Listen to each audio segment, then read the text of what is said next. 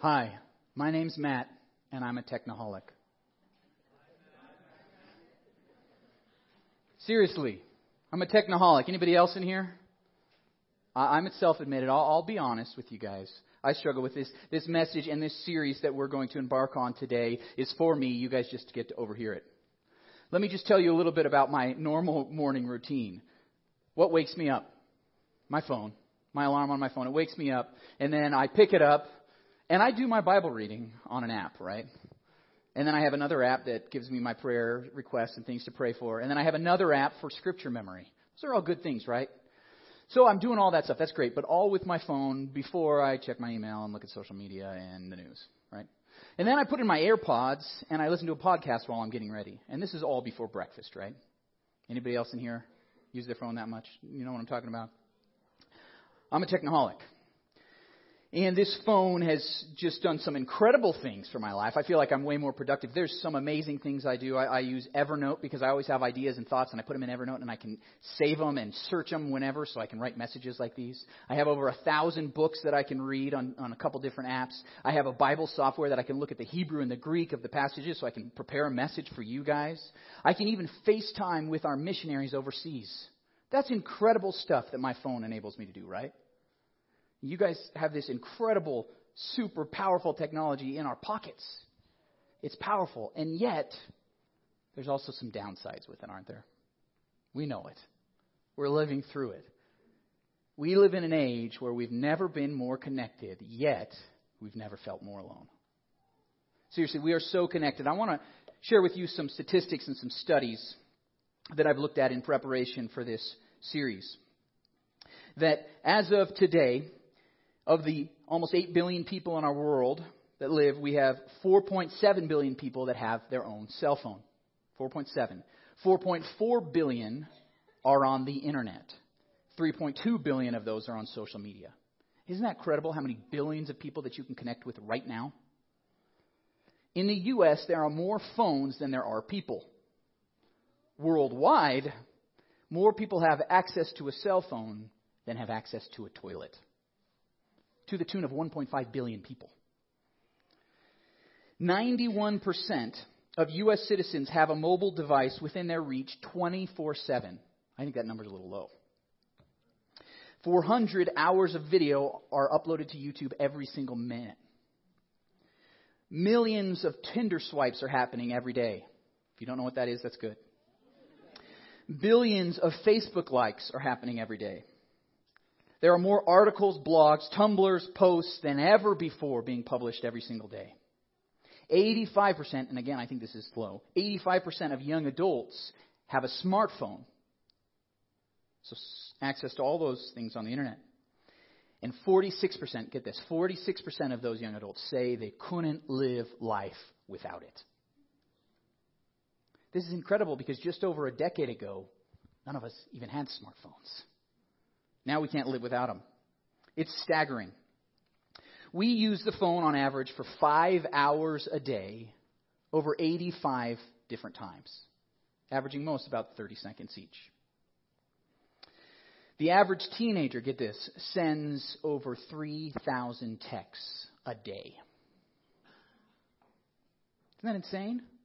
It's 4,000 for girls. You know, a few years ago, we used to say that we were connected by the 6 degrees of separation. But that's not true anymore. Facebook has done a study, and they say that actually we're only 3.5 connections away from everyone the world over. 3.5. We have never been more connected in our world. It's incredible. Yet at the same time, we've never felt more alone. In 1960, 7% of adults lived on their own. Today, over 1/3 of U.S. adults live on their own. That's a huge change. Years ago, there was a survey done. If you could call someone in the middle of the night if you had an emergency, how many people could you call that would be there for you? It used to be on average, people would say 5. Do you know how many they say today? 0. Over 200,000 elderly adults have not had a conversation with a friend or a relative in over a month. But it's not just the elderly. Millennials self-report, 22% of millennials, which I'm a millennial, say they have no friends. In fact, in all the age groups, it is those 16 to 24 that report being the loneliest. And this has actual health consequences. Did you know that? Our loneliness? Our loneliness lowers our immune system, so we're more likely to get sick, even if it's common cold or something worse.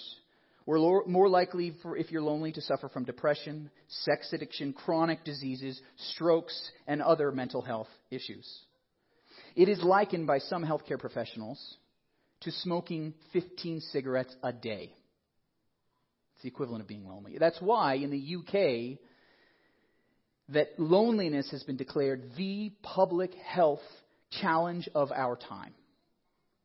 In the U.S., too, 1 out of 2, half of Americans report that they are lonely. Half of us. According to the recent surveys, we're in trouble, right? And I think it's even more so here in Denver, right?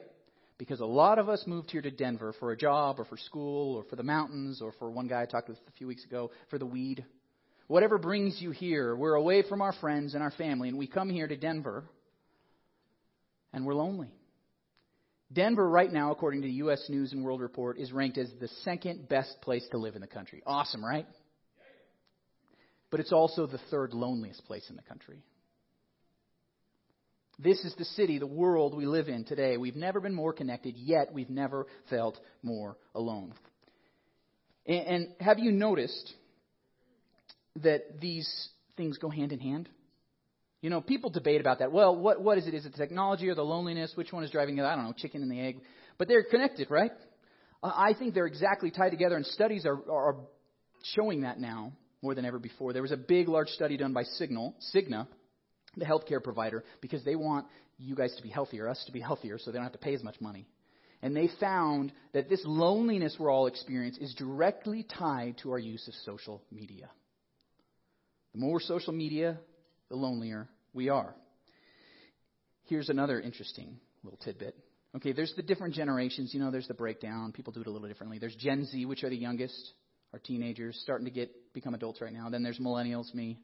Then there's our Gen Xers, and then boomers, all the way up to the silent generation. You guys know that breakdown of generations? Which of those generations do you think is the most digitally connected?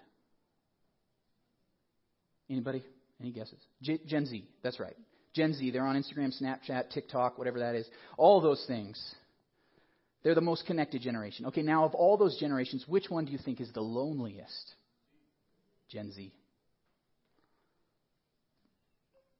Gen Z. Social media is being shown now that it lowers your self-esteem, and the more you use it and the more social media platforms you use, you have higher anxiety and higher depression, and therefore higher levels of suicide.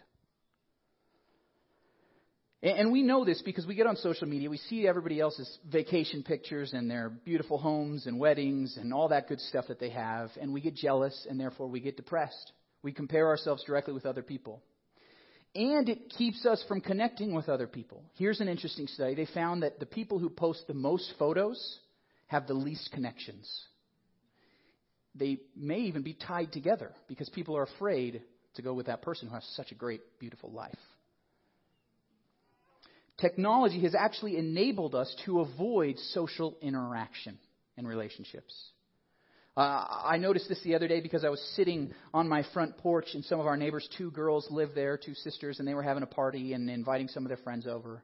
And one of the girls came up to the front door, and I was sitting on my porch, so I saw this firsthand. And do you know what that girl did when she got up to the front door of this house? She texted. Right? She texted because you don't want to ring the doorbell because you might have to interact with a parent or even a sibling. You don't want to do that, right? You text. Have you guys had this happen to you? Your friends at the front door and they text you, or in their car and they text you. They don't come up and say hi.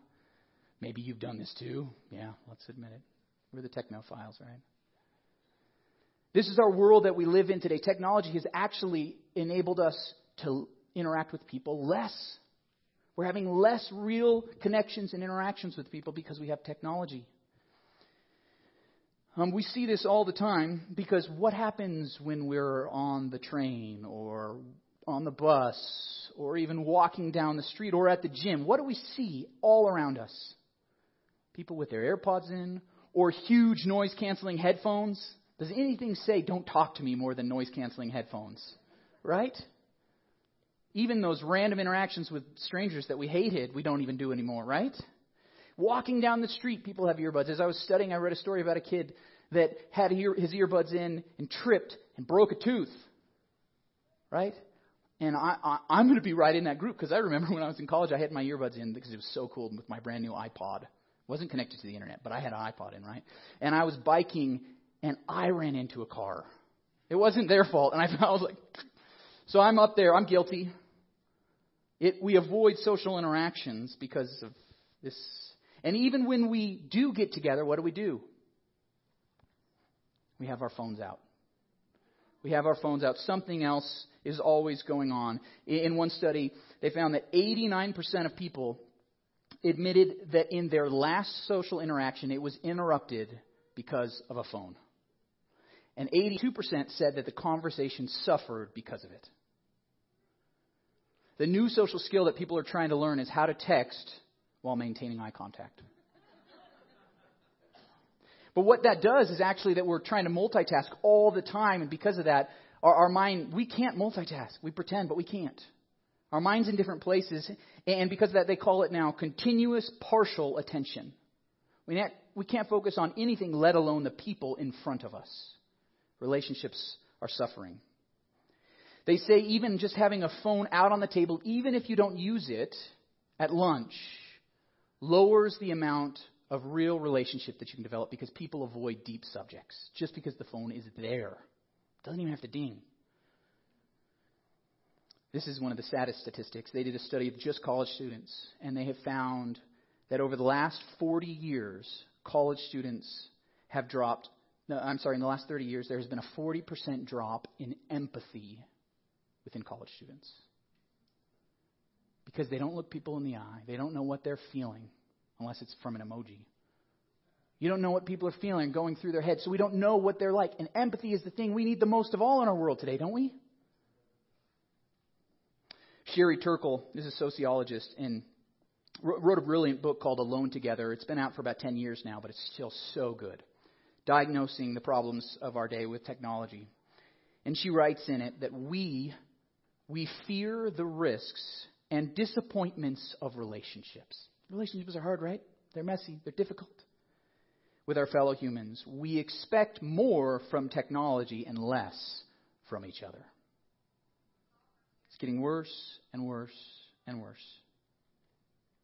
Isn't that case in point right there? Yeah. Sorry, it's our world, right? And we try to build relationships online because we have access to so many people who share the same likes as us, right? That's a great way to connect with people online, right? But actually, those relationships can be some of the worst we have. Those of you who are teenagers playing those massively online multiplayer games, whatever they're called, is that friend that you have that you play for hours a day with, is that friend going to be there when your dad is dying? No. These people are far away, and we don't have a real connection with them, even though we think we do. Dating. And I'm so glad I got married before all this stuff happened. I'm sorry for you guys. I love you. I'll encourage you and pray for you. But man, dating must be insane today. That with all these different dating apps, people are judging you within a millisecond. Swipe, swipe, swipe. Ooh, no, swipe, swipe, swipe. Man, talk about a self-esteem killer right there, right? People are judging you that quick. And now people are doing that in real interactions as well. I've seen it in person. Oh, I'm not going to date him. You just saw him. You didn't even talk with him. But we do this, these snap decisions, because we have all these apps. There's never been more people at your fingertips that you can date, right? And yet marriages are harder and harder to come by. And less people are getting married. It's interesting.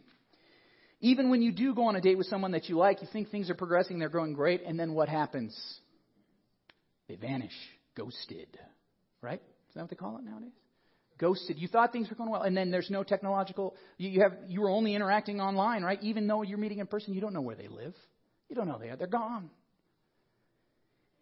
It is so bad that it's driving so many people to things like online pornography or dolls because they have no hope of a real relationship or marriage. Then we go home, and what do? turn on Netflix or Hulu or HBO Go or whatever streaming app you have, and you watch a show, just one episode, right? But then what happens?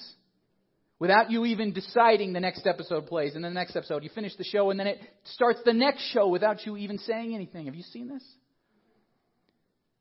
We think it's going to make us better, but then what's even worse is that you finally watched a show. At least you used to be able to talk about the episode of Seinfeld everybody else watched last night, right? Now you're like, hey, did you see that episode of Swamp People? Like, no, I'm a Gold Rush gal, right? You can't even talk at the cooler with your friends about the TV show you just watched. You're like, oh, didn't you see that new show on Netflix? No, I have Hulu. Sorry. There's no even interaction between the shows we watch in private. It's cut off all our connections and relationships. We've never been more connected, yet we've never felt more alone. It even has invaded our dining room tables, right? I want to show you a little PSA. Oh, it's so nice to all be sitting down together. You can tell me something they did today. I drew a horsey. Good for you, Sam. I started smoking. I love you too, sweetheart. I'm selling bongs out of our minivan. I got a tramp stamp. I'm getting implants. I'm dating your brother. Uh-huh. I'm cooking meth in the basement. Great idea, kiddo. That's why you're so popular at school. If you had a dinner like that, you know what I'm talking about. We've never been more connected, yet we've never felt more alone. How is it that social media platforms that allow us to connect in a millisecond with hundreds and thousands of our friends leave us feeling jealous, angry, depressed, and disconnected? How is it that millions of kids the world over can game at the same time, chatting with their friends, leaving them feeling more isolated and depressed than ever? How is it that the abundance of dating apps with thousands of eligible singles make dating harder and marriage less common? This is our modern problem that we live in today, right? Just calling it like it is. So what's the solution? Throw your phone away, throw it in a river, and go, and you need to live off the grid. Is that the solution? You know, some people need to do that. One guy showed me his dumb phone after the message this morning. I'm like, that's great. For some people, this is what you have to do, right? And maybe some people are like, well, I need a better app for that. I think it's funny that we do that, right? Look for the solution in the problem itself. But there may be some apps that help, and I'll talk about actually some different technological stuff we can do in this series. But actually, I believe the solution to our modern problem that we're facing today is actually something that we can learn from the ancient world, from an ancient text. And no, not that kind of text. That people like the Apostle Paul, though he didn't have a smartphone, knew a thing or two about isolation and loneliness and connection. Or people like King David, though he didn't have a dating app, thank goodness for him probably. He could share some great wisdom for us that will help us in this moment today. So we're going to look at those ancient truths in God's Word, and it's going to help us now as much as it did people thousands of years ago. And today in this series, I'm going to give you some practical application today. But there's going to be a lot more coming in this series. So I want to challenge you to commit to this entire series. Right now we're either going to do 6 or 7 messages in the series, depending on a couple things. But I want you to commit to the next 6 or 7 weeks, saying, I'm going to be here for this series because I need to learn some practical tips that we're going to look at. We're going to look at God's Word and then apply it particularly to our technologically advanced situation today with smartphones. I want you to commit to that. Because today, this message is only going to have a little bit of that practical, but what it's going to teach us is 2 foundational truths that we need before any of that will work. There are 2 things that we need to accomplish today, and there are 2 things that fit together really well. You need both of these truths that we're going to learn today that are going to make everything else possible, that maybe we can get better and maybe we can escape our loneliness and our isolation, our depression, our anxiety that comes with that. Get better healthy too, right? That'd be nice. All those things are going to be built on these 2 foundational truths that are tied together. So if you have a Bible or a smartphone, yes, you can use your smartphone for this. Somebody look over everybody's shoulder. Make sure they're only looking at the Bible or taking notes. Okay. Smartphone, we're going to look at Psalm 68. We're going to have it up on the screen here as well. If you have your physical Bible, that's a good one too, right? That's a good app. Psalm 68. And we're just going to look at 2 verses today. We're going to examine these 2 verses because they're so important. And in Psalm 68, we read, "A father to the fatherless, a defender of widows, is God in his holy dwelling." God sets the lonely in families. God sets the lonely in families. God sets the lonely in families. He leads out the prisoners with singing, but the rebellious live in a sun-scorched land. And these two verses packed so much good truth for us today that we need to hear it. So this psalm is actually quite a long psalm, and it was written by David. It's a Davidic psalm. And David, the great king of Israel, wrote 70-plus psalms, these songs that they would sing. And this one, we don't know exactly when it was written, but we think, based on what's in it, is that it was a psalm that was written as the Ark of the Covenant was brought into the city of Jerusalem, that great capital city. Finally, the Ark of the Covenant. You know the Ark of the Covenant, that great gold box covered with gold. When you open it up, your face melts. You know that one. That doesn't actually happen. That's just the movies. But this great box was what God had chosen as his throne. There's two angels that are outstretched with their wings on top of it, and it's basically forming a throne with nothing on it, because God, of course, in the Ten Commandments said, "You shall make no image of me at all." Okay, because no one knows what I look like. I'm not a thing or a person or an animal, unlike all the other religions of the world. I'm invisible. I cannot be captured in any image of a thing. So there's this throne, and that represents God's presence. And God said, while during this time period of human history, I'm going to reside, I'm going to basically sit on this throne. And my presence will be there. So as they're bringing in this Ark of the Covenant, the presence of God into the city, this psalm is being sung. It's like the heralds are going out before it, and they're saying, "Look who's behind us, look who's coming." I think this would be similar today to a conference. You guys have been to some conferences, and maybe there's a big name speaker, the keynote speaker who's getting up. And right before they get up to deliver their message or their talk or whatever, right before them is someone who introduces them, right? And they're like, "You're going to love our next speaker. He's a good friend of mine. I met him 15 years ago, and he has these 4 degrees, more degrees than Fahrenheit, and he's done all these things and all these accomplishments, and you got to just know him personally because he's a great guy." Have you heard this at a keynote speech, right? I think David's kind of doing this here for God. He's saying, "You got to meet my friend. You got to know this God of mine. He has done so many things." And the whole psalm tells all these great things God has done. And in this section, these 2 verses, it's describing who God is. He said, you've got to know this God. You've got to know his character. And his character is going to help you so much. And as we'll see today, I think it does the same. Because David says, this God is a father to the fatherless, a defender of widows, is God in his holy dwelling, God in his essence, as he's there on this throne. God himself is a father to the fatherless and a defender of widows. God sets the lonely, it says in verse 6, in families. What do we see in just those first 3 lines? Relationships. God is saying, I want relationships. I have relationships with people. As a father, as a defender, as the one who takes lonely people who are alone and puts them in families. God says, I am a God of relationships. And we've got to know this because we don't just have an inanimate God out there in the universe somewhere that's some force that maybe exists, maybe doesn't. No. God is a person. God is a person. Did you know this about God too? He loves relationships. Have you heard of a thing called the Father, Son, and Holy Spirit? Trinity. In himself, God has relationship. Incredible. God is all about relationship. And he created us in his image to need relationship as well. We need relationships in our life. Did you know when God created everything, he said it was good? The aardvark, good. The universe, good. Wheatgrass, it's good. Okay, he says all these things, they're good. But do you know the one thing he said was not good? For man to be alone. Loneliness is not good.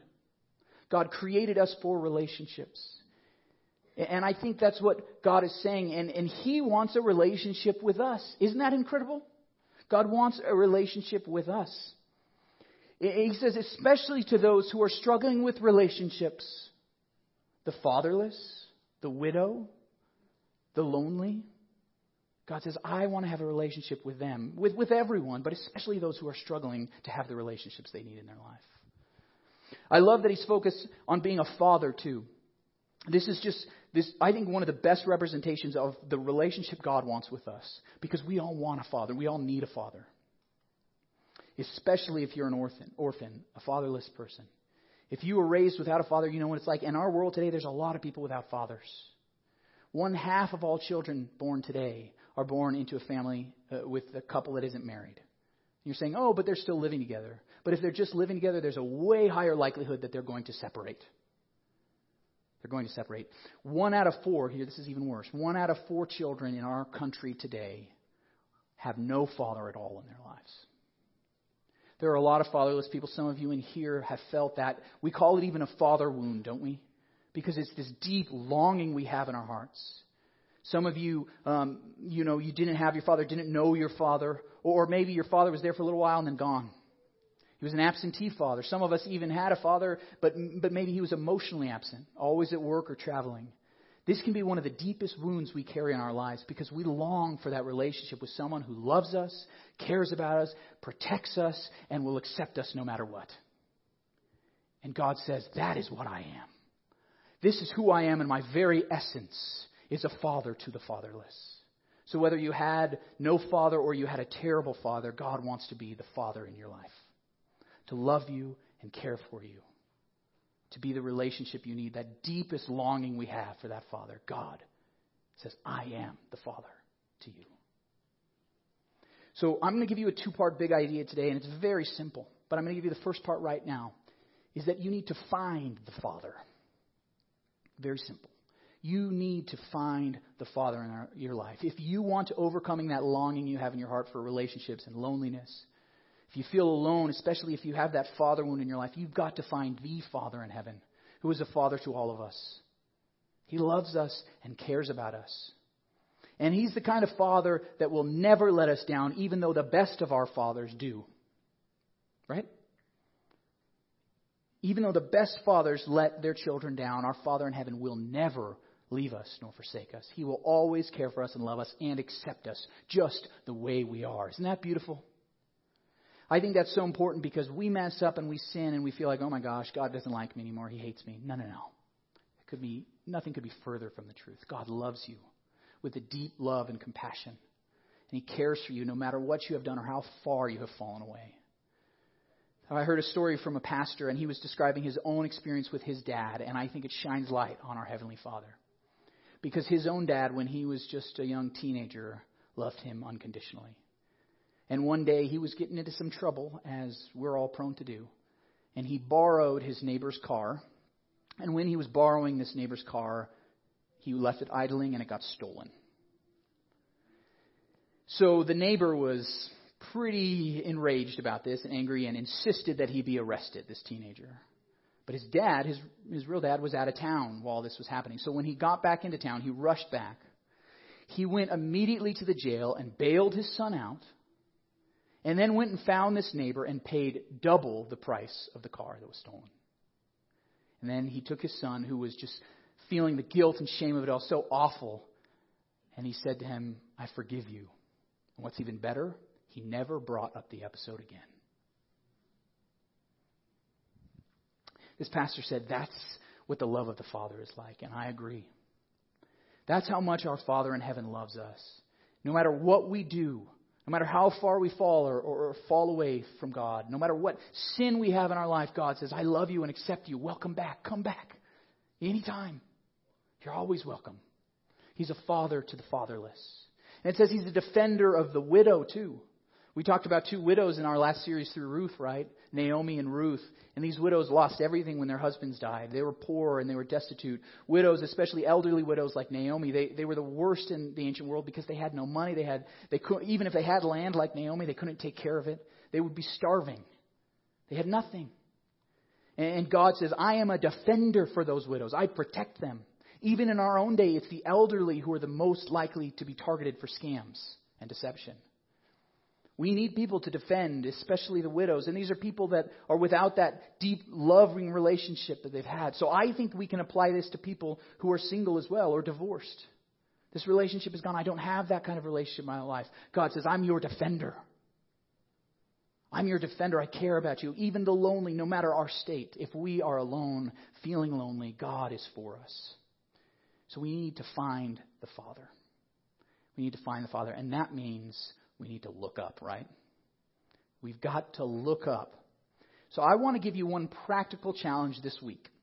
And I say this week, but I want you to do it for 6 weeks, this whole series, because they say for a habit to actually take root, it takes about 6 weeks minimum, right?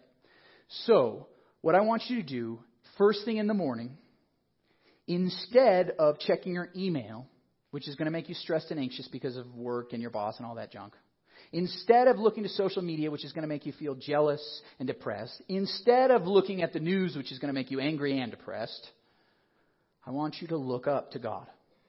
Now, you can use your phone. I do. Get a Bible app. Make that the first thing you do. Or grab this good old book. Put this on your nightstand. If you have to, because you can't stop yourself, put your phone on the other side of the room so that you grab this thing and first thing I'm going to talk with my dad. I'm going to talk with my Father in heaven who loves me. And one thing I do when I'm in premarital counseling is I challenge one of the habits I want them to create is a daily dialogue. Seems simple, but even if for just 5 minutes a day, have a conversation with this person you're going to marry and do it for the rest of your life. It's amazing how many people don't even do that basic thing. A real conversation about the real things going on in your life and heart.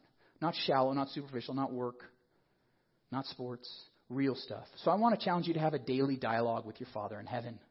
What if you did that? The first thing that you do when you wake up, you look up and say, God, I'm going to talk with you. And a dialogue means I'm going to read from your word. I'm going to hear what you have to say from me. And I'm going to share some things on my heart. Talk to God about those deep things. God, I'm anxious about this. I'm depressed here. I'm worried about this. I feel so lonely now. Loneliness. We should ask God to help us with that. Did you know that? You can ask. You have not because you ask not, as Jesus' brother James said. You have not because you ask not. Have you ever just asked God, God, I want some real friends? That's a good prayer. I've prayed it. When Melissa and I were first in Nebraska, there was one couple in our church when we got there that was under 40. And they were like, we clung to them, right? But after we were there for 6 months, they told us they were moving to Alaska. Are you kidding me? Could you go a little farther, please? And I remember literally praying, God, give us friends. That was my prayer. And the next Sunday, 3 young couples showed up, and we said, hey, you're in our small group. We started the small group that day. They don't need to know that, but... And they became our friends, and they still are our friends to this day. We need to pray friends, and we just ask, God, give us friends, and He gave it to us. God wants to give you good things. Did you know that? In Romans chapter 8, there's this great section where Paul says, for those who are led by the Spirit of God are the children of God. Great.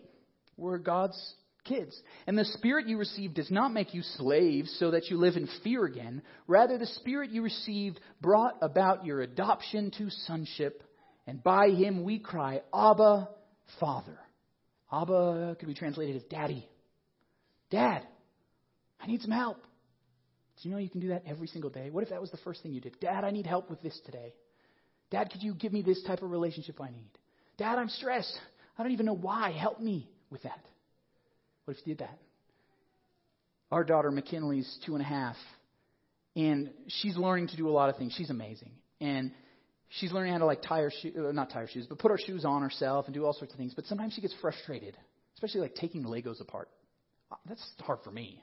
But she'll get frustrated at trying to do some things herself. And you can see her get frustrated. She's like, I can't do it.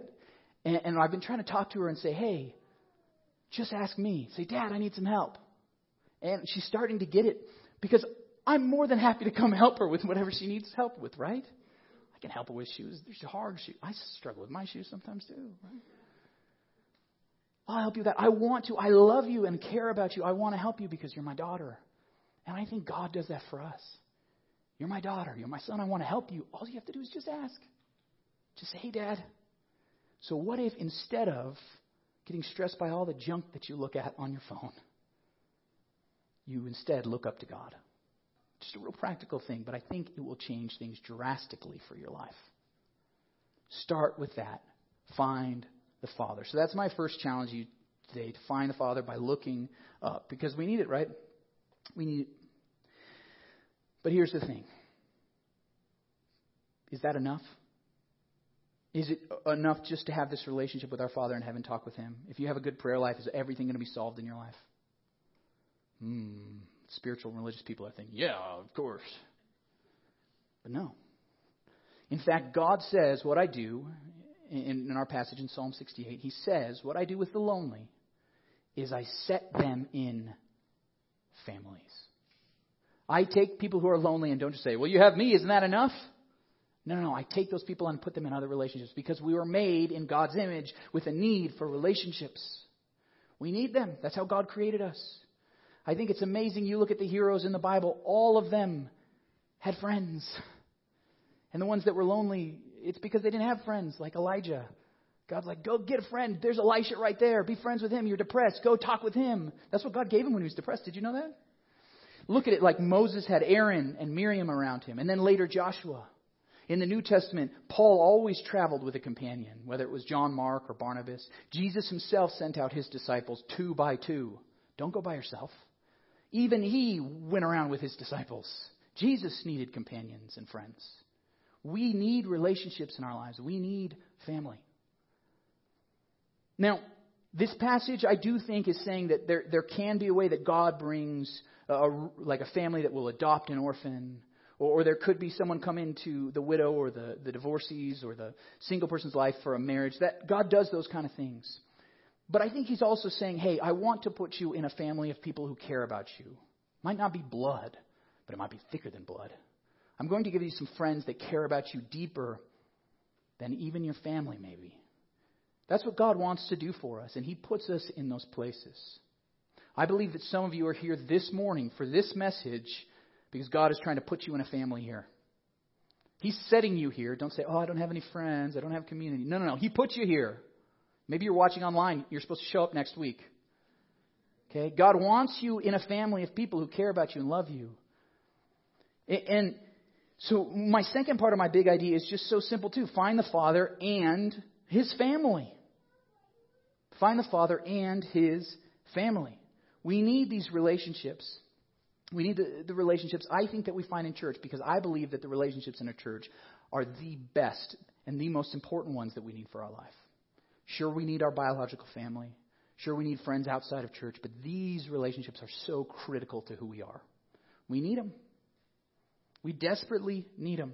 In 1 Peter chapter 3, verse 8, we read, finally, all of you should be in agreement, understanding each other, loving each other as family, being kind and humble. We can and should become a family for each other, to show up for each other, to care for each other.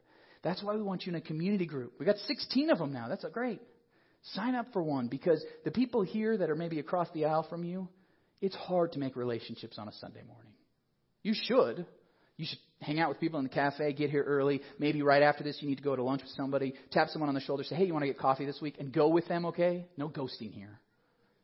Okay, well, let's build relationships. But the community group is where you're really going to connect with people. You're going to share things that are deeper on your heart, that are going on. Every single community group session I've been in, there's somebody in those 12 weeks who is, going through a crisis or losing their job, and we can be there for the other person. Or sometimes it's you that's going through that stuff. But when you have those relationships with those people, man, it's so much better. So much better. So we want you to do that. It's not just, if I have time.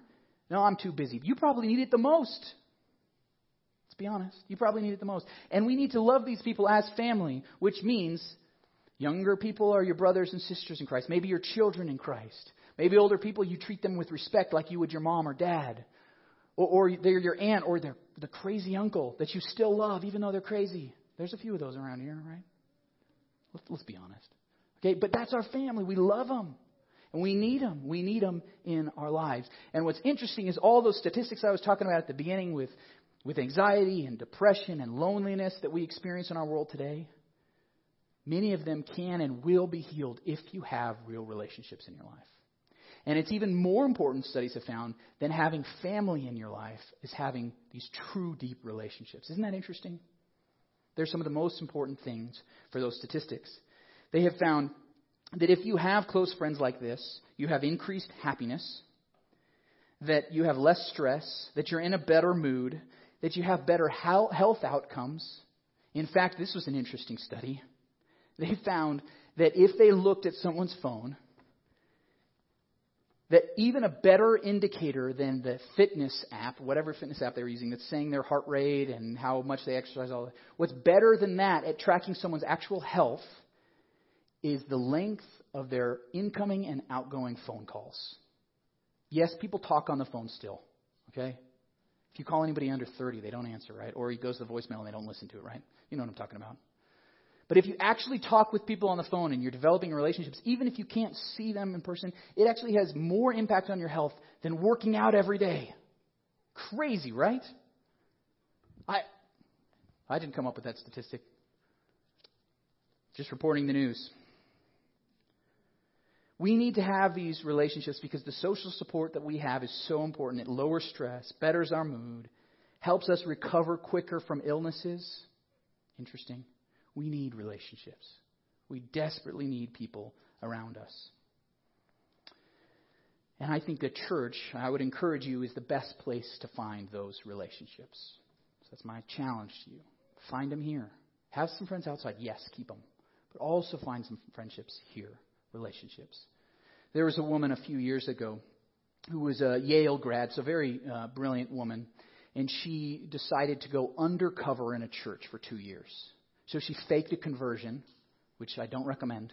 You can debate whether that's ethical or not, but she faked a conversion and just jumped into a church for 2 years to see what it was like, and then wrote a book about it. Now, that's a little weird idea, but one conclusion that she came to in this book is so amazing, and I want to show you this.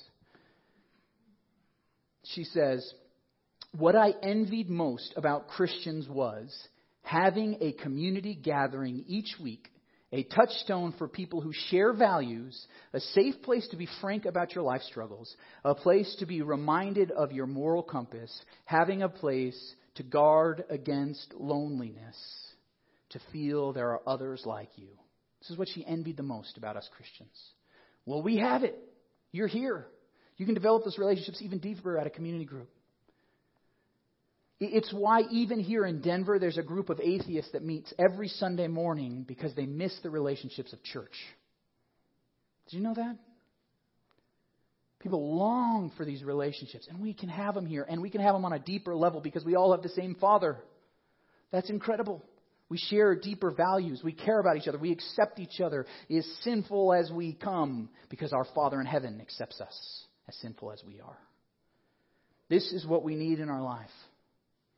These relationships. So find the Father and His family. Look up from your phones for a minute. Put them down. Put them aside. Turn them off. Leave them in the car or at home. Develop real relationships in the church. Okay? Pretty simple, right? These are pretty foundational things. But all the different things we're going to talk about, and even if I recommend the apps and doing different things, none of that's going to make sense unless you have found the Father and His family. Okay? And let me tell you this. You may be wondering, well, how do you do that? You find the Father and His family through the Son. Okay? Does that make sense? You find the Father and His family when you accept the Father's Son, Jesus Christ. In John chapter 1, we read, "Yet to all who did receive Him," who's Him? Jesus. "Yet to all who did receive Jesus, to those who believed in Jesus' name, He gave the right to become children of God, children born not of natural descent, nor of human decision or a husband's will, but born of God." We need to accept Jesus Christ, and then we can be accepted as the sons. We are adopted into this family, no matter where we come from. God is the father to the fatherless. We're adopted, we're loved, we're accepted, we're forgiven again and again and again. And we have brothers and sisters and aunts and uncles and moms and dads and children all around us because of this new family that we have through Jesus Christ. One really fascinating thing I found in my study was that in our passage in Psalm 68, if we can pull up that verse one more time, it says this: God sets the lonely in families. This word lonely occurs the most times in the Old Testament to be translated as only child. I find that really interesting. When Abraham is talking about Isaac, my son, my only son, that's the word it uses, whom I love. Like only children can be put in a family. Well, we know that that same term is picked up now in Greek in the New Testament. And our favorite verse, right? John 3:16. "For God so loved the world that He gave His one and only Son, His only begotten Son, that whosoever believes in Him shall not perish but have eternal life." Here's the thing. Our verse teaches us that the rebellious live in a sun-scorched land. There are some who will not choose Jesus, who it will feel like they're in a sun-scorched land, that they are away from everyone like in a desert, that they're lonely, that they're depressed, they're anxious. And some of you will reject what I'm telling you right now, but I'm hoping that years from now you'll remember this.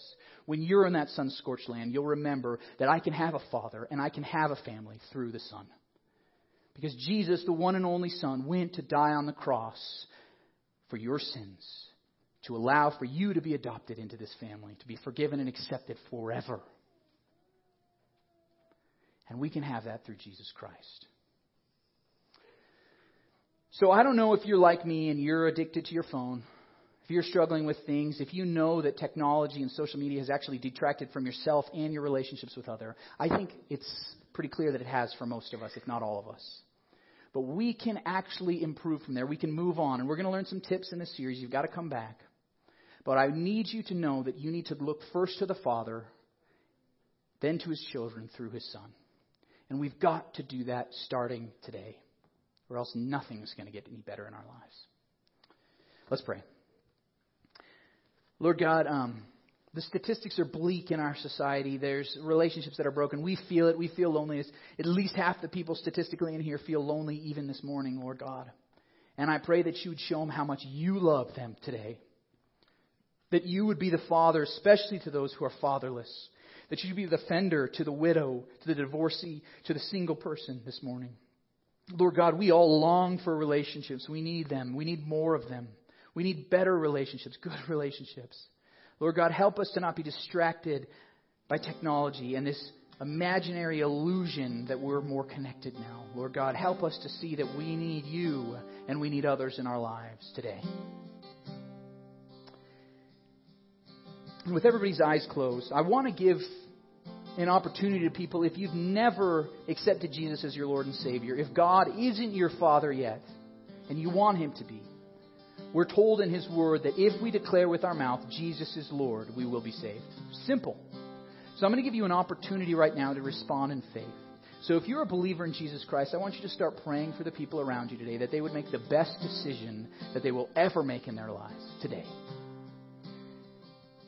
And I'm going to lead you in this prayer that you can just respond by saying this with me. And if you've said this prayer before, I want you to say it with me to just kind of encourage the people around you. And if this is the first time that you're saying this prayer to make Jesus as your Lord, say it and mean it from your heart. Pray after me. God, I need you to be my Father. I confess I'm a sinner. I confess I need you. Would you forgive me of my sins? Accept me as I am. And I pray that you'd set me in a family. Give me your Holy Spirit. And help me to grow and follow you with the rest of my life.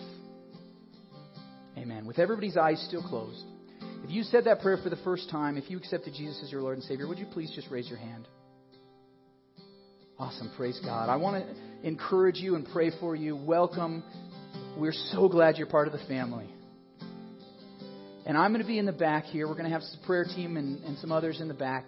We have a bag for you that we want to give. It's just a gift to you that has some free stuff, a good book and all that good stuff in there.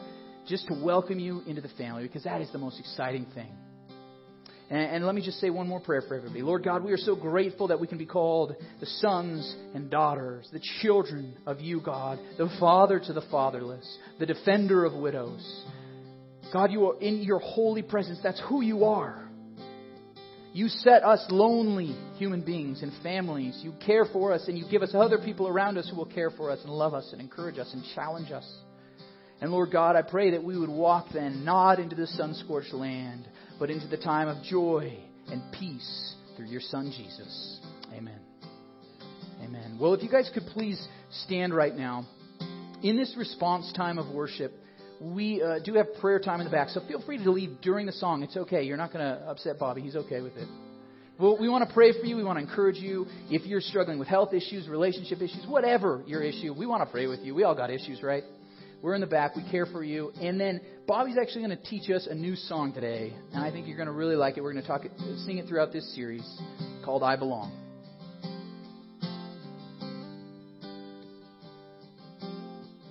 You guys ready? So the first line goes like this. It goes, I see hope coming on the horizon, and there's no need for hiding.